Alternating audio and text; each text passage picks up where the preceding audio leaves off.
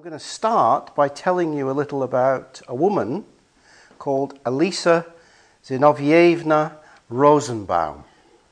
Now, you've probably never heard of her. She was born in 1905 in St. Petersburg in Russia. After she emigrated with her family to the United States later, she changed her name to Ayn Rand.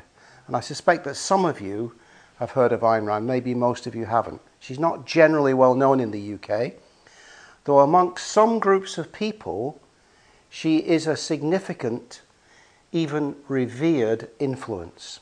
For example, at the end of October 2013, Goldsmiths Hall in the City of London was packed with several hundred bankers, economists, political advisors and business leaders to hear the annual Ayn Rand lecture organised by the Adam Smith Institute. And the talk was entitled Ayn Rand, More Relevant Now Than Ever. And the audience heard a Danish investment banker, Lars Christensen, argue that the world is on the wrong track. And he concluded Ayn Rand is the only answer. And the audience responded enthusiastically. She died in 1982, but as I've noted already, her considerable influence lives on, and her influence is even greater in the United States. So in the 1990s, a survey conducted by the United States Library of Congress named one of Ayn Rand's novels, Atlas Shrugged, as one of the most influential books in the United States, second only after the Bible. Paul Ryan in 2012 was the Republican vice presidential candidate in the United States presidential election. He's a prominent member of the United States Congress. He prepares the Republican Party's budget proposals. And he says Ayn Rand was a major formative influence on his thinking. Alan Greenspan in the United States was from the late 1980s for 20 years the head of the United States Federal Reserve Bank, probably one of the most, if not the most important economic institution in the world. He was a friend and admirer of Ayn Rand. So who was she, and how is she relevant to a talk on the gift relationship? Well, she wrote several novels in the 20th century to promote her philosophical views. Her philosophy was known as objectivism. I can never get a handle on it, but her novels are well known. She has a particular significance for us and for this talk because she viewed altruism, generosity, as a disease that is incompatible with freedom, with capitalism, and with individual rights. For her, altruism was a kind of a primitive social instinct left over from our earlier evolution as humans. She held the view that we may still be in evolution as a species and living side by side with some missing links. And these missing links could be found, she thought, in those people who fail to utilize their rational selfishness to its full potential. She deeply believed that each man must live as an end in himself and follow his own rational self-interest. In the novel Atlas Shrugged, her hero, John Galt, exclaims, "I swear by my life and my love of it that I will never live for the sake of another man, nor ask another man to live for mine." And her conclusion was that if any civilization is to survive, it is the morality of altruism that men have to reject. So it's difficult to imagine a view more completely opposed to everything that Buddhism stands for. The Buddha exhorted his disciples to go forth for the good of the many, for the happiness of the many, out of compassion for the world, for the welfare, the good, and the happiness of gods and men. Giving is central to the Buddhist path. We know this, and I will return to look in more detail at Buddhism and altruism shortly. But first, I want to take a look at how generosity and altruism are viewed in economics, to see whether economists share the same perspective on altruism as Ayn Rand. We know that some influential figures do, but what about mainstream economists? And to tackle this, I'm going to talk about a book called The Gift Relationship. The title of my talk comes from this book. Published in 1970, written by Richard Titmuss, a professor at the London School of Economics. The book compared the blood donation systems then existing in the USA and in the UK. Blood donation in the UK, then as now, relied on people giving blood voluntarily for no financial reward. Blood was given as a gift. Donations of blood were then used for unknown strangers who received the blood at no charge.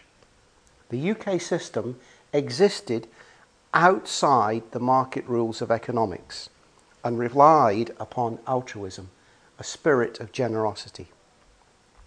Blood donation in the United States relied very much upon commercial blood banks that paid donors for their blood and then sold their blood on. The system in the USA was market-based and relied upon monetary transactions. So what did he find in his study when he compared these two systems? Well, first of all, he found that the quantity and the quality of the blood donated in the UK was higher than that in the USA. In particular, the quality of the blood in the USA was poorer because in a market for blood, those who had the greatest incentive to supply it for money were those often with the unhealthiest blood. Drug addicts, alcohol addicts, and so on. You have to remember, in those days, the testing of blood was much less well developed than it is now. People lied about their medical condition in order to give blood and make money. That was the first thing he found. But the second thing he said was this. He had a deeper objection to the commercialization of the blood donor system. He believed that the commercialization of the blood donor system eroded the spirit of altruism and generally diminished the propensity of people to give to others. In this way, the gift relationship in society was undermined, something which he very much regretted. What he feared, what Titmuss feared, was the general erosion of moral values in society by the crowding out effect of market values through the process of commercialization. By eroding opportunities for people to be altruistic, the culture of giving would be diminished, and others would have fewer examples of altruistic behavior from which to learn. So this was his conclusion. It did not go unchallenged by economists. One of his main critics was a distinguished American economist called Kenneth Arrow. And reading his criticisms, it's noticeable that he relies upon two basic assumptions about human nature that economists tend to take for granted. So the first assumption is that commercialization does not change people's propensity to be altruistic. What he argued was this. Commercialization means that those who wish to buy and sell blood can do so, whilst those who wish to avoid the market and prefer to see blood as a gift can continue to do so and give blood for nothing. In this way, he said, everyone gains. He said this, economists typically take for granted that since the creation of a market, increases the individual's area of choice, it therefore leads to higher benefits. Thus, if to a voluntary blood donor system we add the possibility of selling blood, we have only expanded the individual's range of alternatives. If he derives satisfaction from giving, he can still give, and nothing has been done to impair that right. So he contended that in the US system, a person could choose to give blood as a gift or to sell their blood. In the US, the prospective donor had two options. And because in the UK, the option to sell your blood is denied, then he argued the freedom of the potential donor is restricted. And since two freedoms are better than one, the system that includes the market alternative, the possibility to sell your blood at a price, must be superior to the one that denies that choice. This is the freedom of the market. That was his first argument. It was challenged actually by Peter Singer, who you might have heard of, a moral philosopher and professor at Princeton University. And he pointed out, in fact, there are three freedoms at stake here. The first is the freedom to donate blood for no financial reward. The second is the freedom to sell blood. But the third freedom is the freedom to give blood as a priceless gift whose value hinges solely on the need of the recipient because it cannot be bought. Because it cannot be bought. That freedom was not available in the USA. It was available in the UK. So it turns out, Singer says, that in both the USA and the UK, there are the same number of freedoms too, and in each you lose a freedom. So, Singer concludes there is a choice to be made. Do you dispense with the freedom to sell your blood, or with the freedom to give a priceless gift? And this is ultimately a decision about the kind of society that we want to live in. And we know on which side most economists stand on that. But his second assumption, Kenneth Arrow's second assumption, I think is more troubling and tells us more about the mindset of many modern economists and their discipline. Arrow argued that altruism and generosity are resources. And like other resources, their supply is limited and therefore needs to be economized. So according to Arrow, markets which rely on people acting purely out of self-interest and selfishness save us from having to use up a restricted supply of altruism. So, if the supply of blood depends only on people's generosity, then there will be less generosity left over for other situations. Now you might think, this is a crazy argument. I'm telling you seriously, this is the way that many economists think. If, on the other hand, people are paid to supply blood, then their generosity and altruism will be preserved and left over for other things. This is what Arrow says. Like many economists, I do not want to rely too heavily on substituting ethics for self-interest. I think it best on the whole that the requirement of ethical behaviour be confined to those circumstances where the price system breaks down.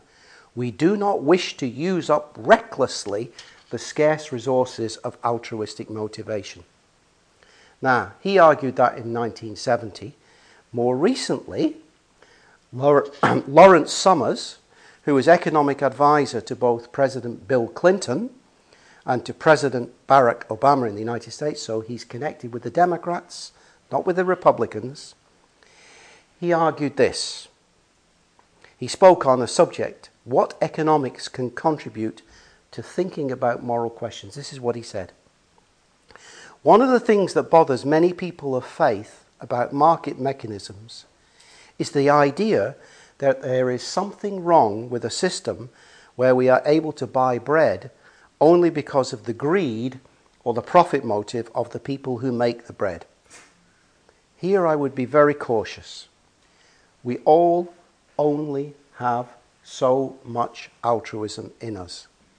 Economists like me think of altruism as a valuable and rare good that needs conserving. Far better to conserve it by designing a system in which people's wants will be satisfied by individuals being selfish and saving that altruism for our families, our friends, and the many social problems in this world that markets cannot solve. So, behind modern economics and business lie two views of altruism. The first and most extreme of Ayn Rand, who sees altruism as a disease, and the second, like the views of Kenneth Arrow and Lawrence Summers, who do see value in altruism and believe themselves to be preserving virtues for use where they are really needed by promoting selfishness in the operation of economic markets. In many ways, I think the second view is more insidious and dangerous because it's not clear that that's what's going on. But to anyone not immersed in economics, their way of thinking about altruism, generosity, and love as resources with limited supply, like a fossil fuel that is diminished with every use, is surely bizarre. You don't need to be a Buddhist to see through their view. American political philosopher and professor at Harvard University, Michael Sandel, argues this in his book, What Money Can't Buy. Altruism, generosity, solidarity, civic spirit are not like commodities that are depleted with use. They are more like muscles that develop and grow stronger with exercise. One of the defects of a market-driven society is that it lets these virtues languish. To renew our public life, we need to exercise them more strenuously. Unfortunately, free market thinking is penetrating more and more deeply into our public life. And in his book, What Money Can't Buy, Michael Sandel gives us an example of how market thinking works and how it is creeping more deeply into our lives. And the example concerns immigration and refugees. And he talks about a man called Gary Becker, who was a Nobel Prize-winning free market economist at the University of Chicago. And he intervened in the debate over how many immigrants should be admitted into the United States. And Becker recommended that the United States should simply set a price and sell American citizenship for $50,000 or perhaps $100,000. He argued immigrants willing to pay a large sum of money are likely to be young, skilled, ambitious, hard-working, and even better, are unlikely to make use of welfare or unemployment benefits. So I think all of us would agree with Michael Sandel's view that asking a refugee fleeing persecution to hand over $50,000 to gain sanctuary is callous.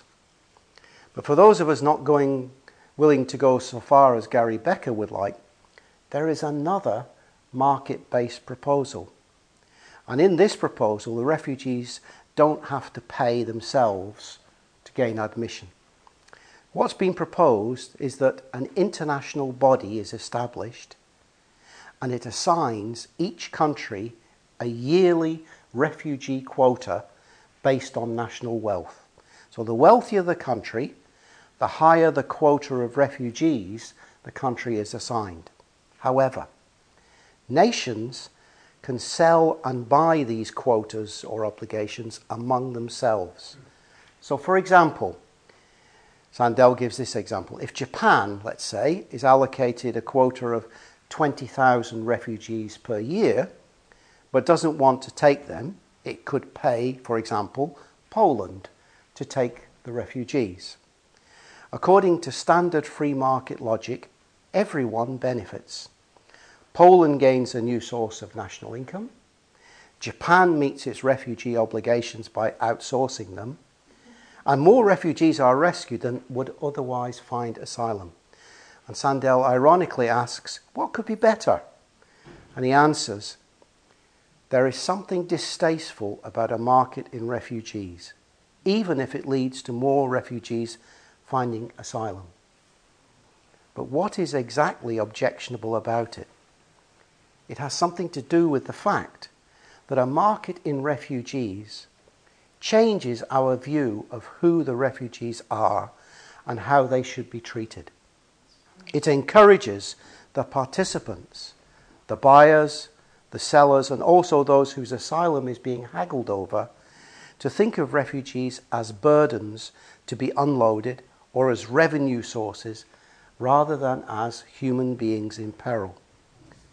What this example illustrates is that markets are not mere mechanisms. They embody certain norms. They presuppose and promote certain ways of valuing the goods being exchanged. Economists often assume that markets do not touch or taint the goods they regulate, but this is untrue. Markets leave their mark on social norms.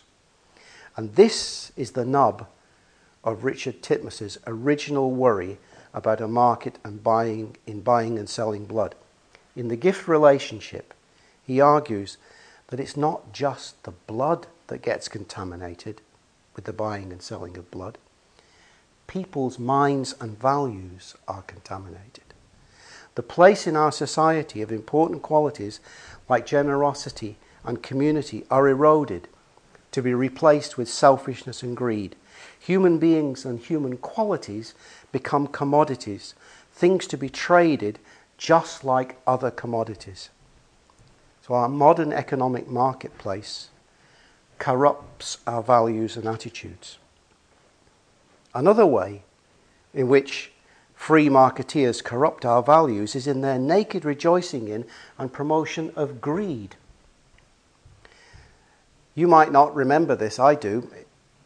The most famous statements in support of selfishness and greed appeared in the 1980s, in the mid-1980s. There's a man called Ivan Bursky, who was a real-life Wall Street trader. And there was also a fictional Wall Street trader called Gordon Gekko, played by Michael Douglas in the film Wall Street. Ivan Bursky was a tremendously successful and famous Wall Street trader. And in May 1986, he gave a speech at the University of California, Berkeley School of Business, in which he said, "Greed is all right, by the way. I want you to know that. I think greed is healthy.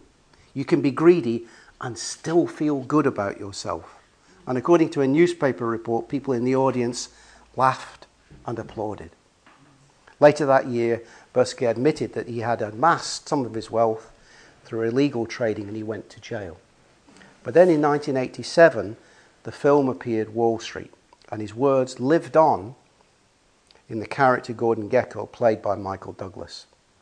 There's a scene in the film where Gekko stands up at a big shareholders meeting and he says this: "The point is, ladies and gentlemen, that greed is good.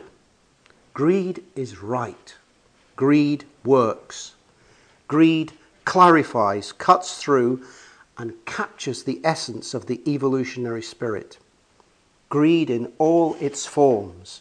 Greed for life, for money, for love, for knowledge, has marked the upward surge of mankind."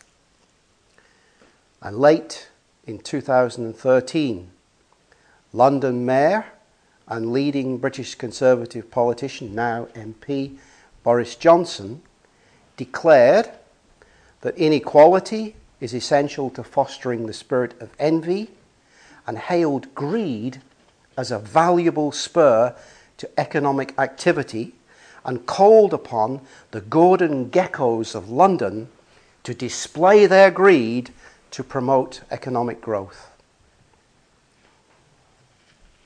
More than that, we can see greed at work in the remarkable growth of the pay levels of the chief executives of financial institutions and private companies in the USA and in the UK. In the late 70s, the heads of US companies earned about 26 times more than the average worker. You might think that's quite a high ratio. By 2011, the heads of companies in the United States earned 209 times more than the average worker. A huge rise in inequality, fueled by the ideas about greed. In the UK, it's not so extreme, but top bosses now get pay worth 130 times the average employee's pay. So to summarize so far, greed is endemic in our modern economic system. Amongst free market fundamentalists, altruism, if not to be completely dismissed, is to be preserved for the more intimate and personal spaces of life, and we should celebrate greed. Now, Buddhism offers a completely different alternative ethical system and worldview to that of the free market. We know that generosity, love and kindness can be cultivated and grown, as Michael Sandel says, just like developing muscles with exercise. We know this. In the Karaniya Metta Sutta, the discourse on loving kindness, the Buddha urges us, even as a mother protects with her life her child, her only child, so with a boundless heart should one cherish all living beings, radiating kindness over the entire world, spreading upwards to the skies and downwards to the depths, outwards and unbounded, freed from hatred and ill will, whether standing or walking, seated or lying down, free from drowsiness, one should sustain this recollection. This is said to be the sublime abiding. This is why we practice the Metta Bhavana meditation, the cultivation of loving kindness, to grow and strengthen the virtues of kindness and love, and diminish the power of self-centeredness and selfishness. We know loving kindness is not a commodity in limited supply. It's a quality of mind that can be cultivated in meditation and that grows in strength with repeated application in everyday life. We know that the Buddha identified greed, hatred and delusion as the root causes of the human predicament. The Metta Bhavana meditation is an antidote for hatred, and it weakens the delusion that we exist separately from others in the world around us. The antidote for greed is generosity, the practice of giving. The Buddha once commented, "Those who do not praise giving are fools." Contrast that statement with Ayn Rand. In her work, the novel Atlas Shrugged, the hero John Galt founds a utopian community in which the word give is banned from the vocabulary of its members. In the teaching of the Buddha, the practice of giving is the foundation and the seed of spiritual development. In the Pali Suttas, the earliest recorded teachings of the Buddha, we read time and time again that talk on giving was the first topic to be discussed by the Buddha whenever he was teaching. In the Pali Canon, the practice of giving is the first of the 10 perfections, and in the later Buddhism of the Mahayana, the practice of giving is the first of the 6 perfections. The perfections being lists of virtues to be cultivated by all those who wish to gain enlightenment.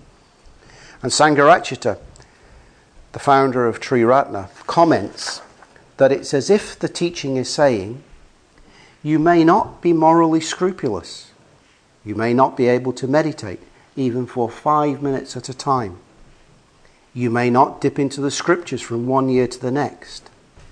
But if you aspire to lead any sort of higher life, then at the very least you will give. So the practice is not just concerned with the act of giving something to another, but it's more about cultivating a personal quality of generosity, an inward disposition to give, a disposition that is strengthened by outward acts of giving. And interestingly, studies of blood donors show that although the initial decision to give blood might be prompted by a variety of factors, such as the convenience of a nearby clinic or by an appeal for blood, over time, the sense of an inner moral duty and the desire to help or to act on a feeling of responsibility to the community becomes much more dominant. And studies also suggest that learning to give in one context carries over into other contexts.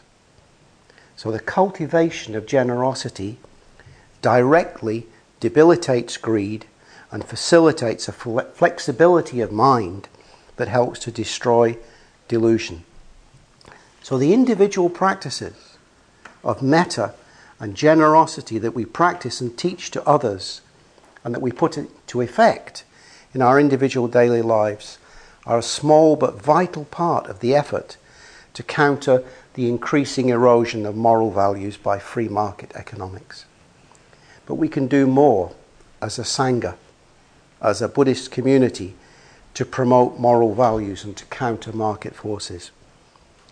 This is why we talk about and practice the Dana economy. A Buddhist Sangha can be a beacon, highlighting that there is an alternative to the selfishness of market fundamentalism that increasingly permeates our society. Dana, we know, means giving, and the basic principle of a Dana economy is to give what you can, take what you need.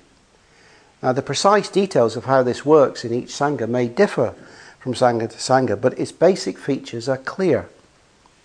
A Dana economy means that those who come to classes are encouraged to give what they can afford to help enable the spread of the Dharma. And in this way, the teachings of the Buddha are open to anyone, regardless of individual financial circumstances.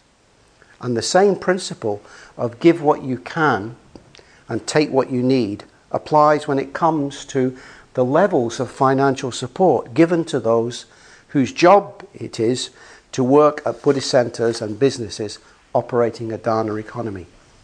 So the chairperson of a retreat centre or the managing director of a Buddhist business is treated the same as anyone else.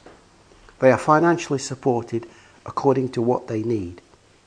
They are not paid more because they have a higher position. They give according to the best of their ability. And of course, Dana is not confined just to monetary giving. People can freely give of their times and skills in many ways. So in this way, the practice of generosity in our Sanghas challenges selfishness, encourages a culture of sharing, encourages a basic ethos of giving at the heart of the Buddhist community. So before I conclude with some short stories, I want to say this. Earlier I talked about Ayn Rand and I presented what is clearly a right-wing view of altruism that's critical of altruism. But to be honest and balanced and coming from a left-wing background, I have to acknowledge that there is amongst some left-wingers a critique of altruism, or at least a critique of charitable giving. And there's an author called Charles Eisenstein who's written a book called Sacred Economics. Some of you may know him. But he talks about this critique of altruism on the left. And he summarises the argument, the left-wing argument, like this. Acts of charities, a left-winger might argue, do nothing to change the exploitative ecocidal system of global capitalism. On the contrary, charity, philanthropy, and individual acts of kindness only perpetuate the system. Because, first of all, by ameliorating some of the worst consequences, acts of charity make capitalism all the more palatable, because they divert altruistic energy towards relatively innocuous goals instead of towards addressing the systemic foundations of injustice, and because they appease the conscience and make one's own complicity more acceptable. And they even can generate a codependent relationship with the needy in which the charitable enterprise depends for its survival on the very conditions it ostensibly seeks to address.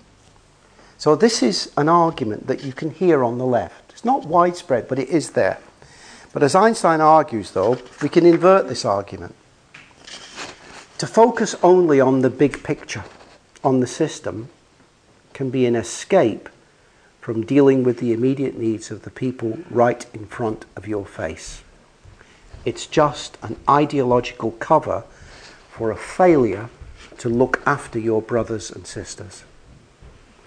And I think that's a pretty strong argument in response. I must stress, although I have heard this argument put by some left-wingers, I don't think it's that widespread, but it is there.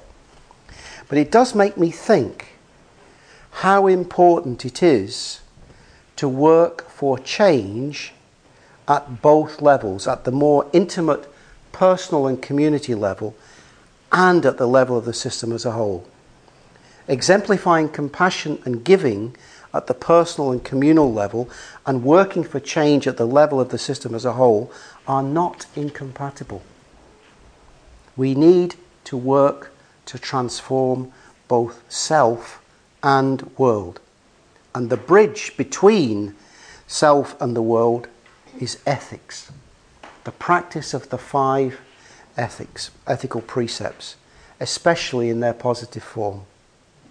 With deeds of loving kindness, with open-handed generosity, with stillness, simplicity and contentment, with truthful or skillful speech, with mindfulness.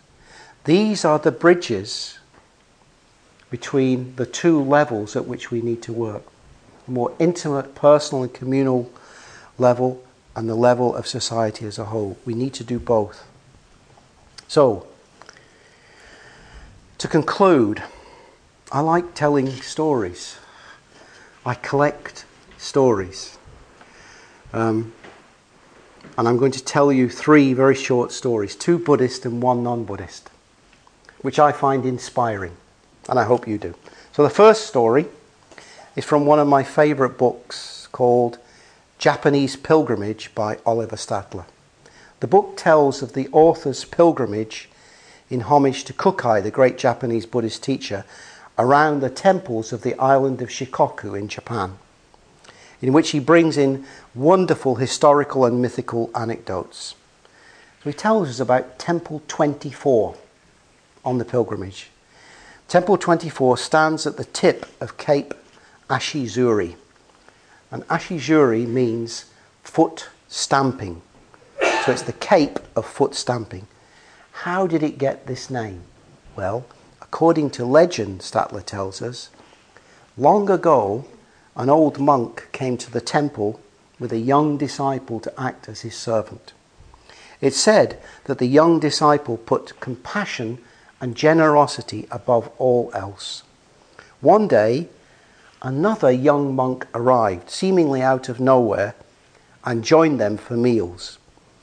The young disciple always shared his portion with the newcomer. But eventually, the young disciple's master told him off, saying, once or twice is enough, but you must not continue sharing your food so freely. So the next meal, the young disciple shared his food with his new friend for the last time, and then told him of his master's decision. And the newcomer then said, such kindness as you have shown me is unforgettable. Please come and see where I live. They went off together, followed secretly by the master, who had become suspicious of what was happening. They went to the Cape, where they got into a rowboat, took up the oars, and headed south out into the sea. The old monk, the master, cried out, where are you going without me? And the young monk replied, we're going to the realm of Kannon. We're going to the realm of Avalokiteshvara. And as the older monk watched, they stood up in the boat and turned into bodhisattvas. The old monk stamped his foot in frustration and grief, giving the place its name, Cape Ashizuri, the Cape of Foot Stamping. That's the first story. The second story is much more modern and recent. It's told by Alva Noe, who's a professor of philosophy at the University of California. He tells how recently, when he arrived at a road toll, ready to pay the necessary cash, his cash was refused with the words, "Those people in front of you, they paid for you." Noah didn't know the people in front of him. He was puzzled. He writes, "Then it hit me. A stranger had paid my toll for me. And what's more, he or she had done it for no good reason. Or rather, she or he did it for no other reason than to, as the saying goes, to pay it forward. I couldn't wipe the grin off my face once the reality set in that I'd been the target of a random act of kindness. I could not stop smiling. I felt so happy, so grateful. I felt blessed. I felt as if I were part of a community, a secret community of kind people." I think that's a really great story. The final story, and to conclude, is told by Taitetsu Onu, who was a leading Pure Land Buddhist practitioner in the United States. He died recently. And it's a story about 3 grapefruits. In 1968, Ono and his family were visiting Japan. He was a Japanese American, but he was visiting Japan. And they received a gift just before they left of 3 grapefruits. And at the time, a grapefruit was a very rare and very expensive fruit in Japan. Whereas in California, where they lived and where they were just about to return, grapefruits were abundant and cheap. So they decided to give the 3 grapefruits to the wife's teacher at a flower arranging class where she'd been going. And a few days later, just as they were leaving, they received a letter from the teacher. And Taitetsu Ono describes its contents.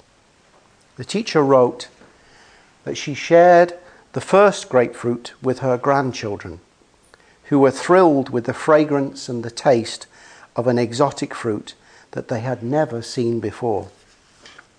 The second grapefruit she peeled and ate together with an old friend whom she hadn't seen for over 20 years, making the reunion a very special event. The third grapefruit she took to a hospital where her best friend was dying of a terminal illness. She hadn't eaten for more than a week, but when she saw the grapefruit, she wanted to try tasting just a little piece. When she finished the first piece, she asked for another one, then another one, until she ate half the grapefruit. The family members watching all this were in tears, happy that their loved one was enjoying something to eat. The teacher thanked us profusely from the bottom of her heart for the 3 grapefruits. And Ono reflected, according to Huayan Buddhism, a Chinese Buddhist tradition based on a teaching known as the Flower Garland Sutra, according to the Huayan Buddhism tradition, a small act of giving has wider effects in an interdependent and interconnected world. And Ono concluded, no one can measure the effects of a single act of giving, for its repercussions are beyond our limited imagination.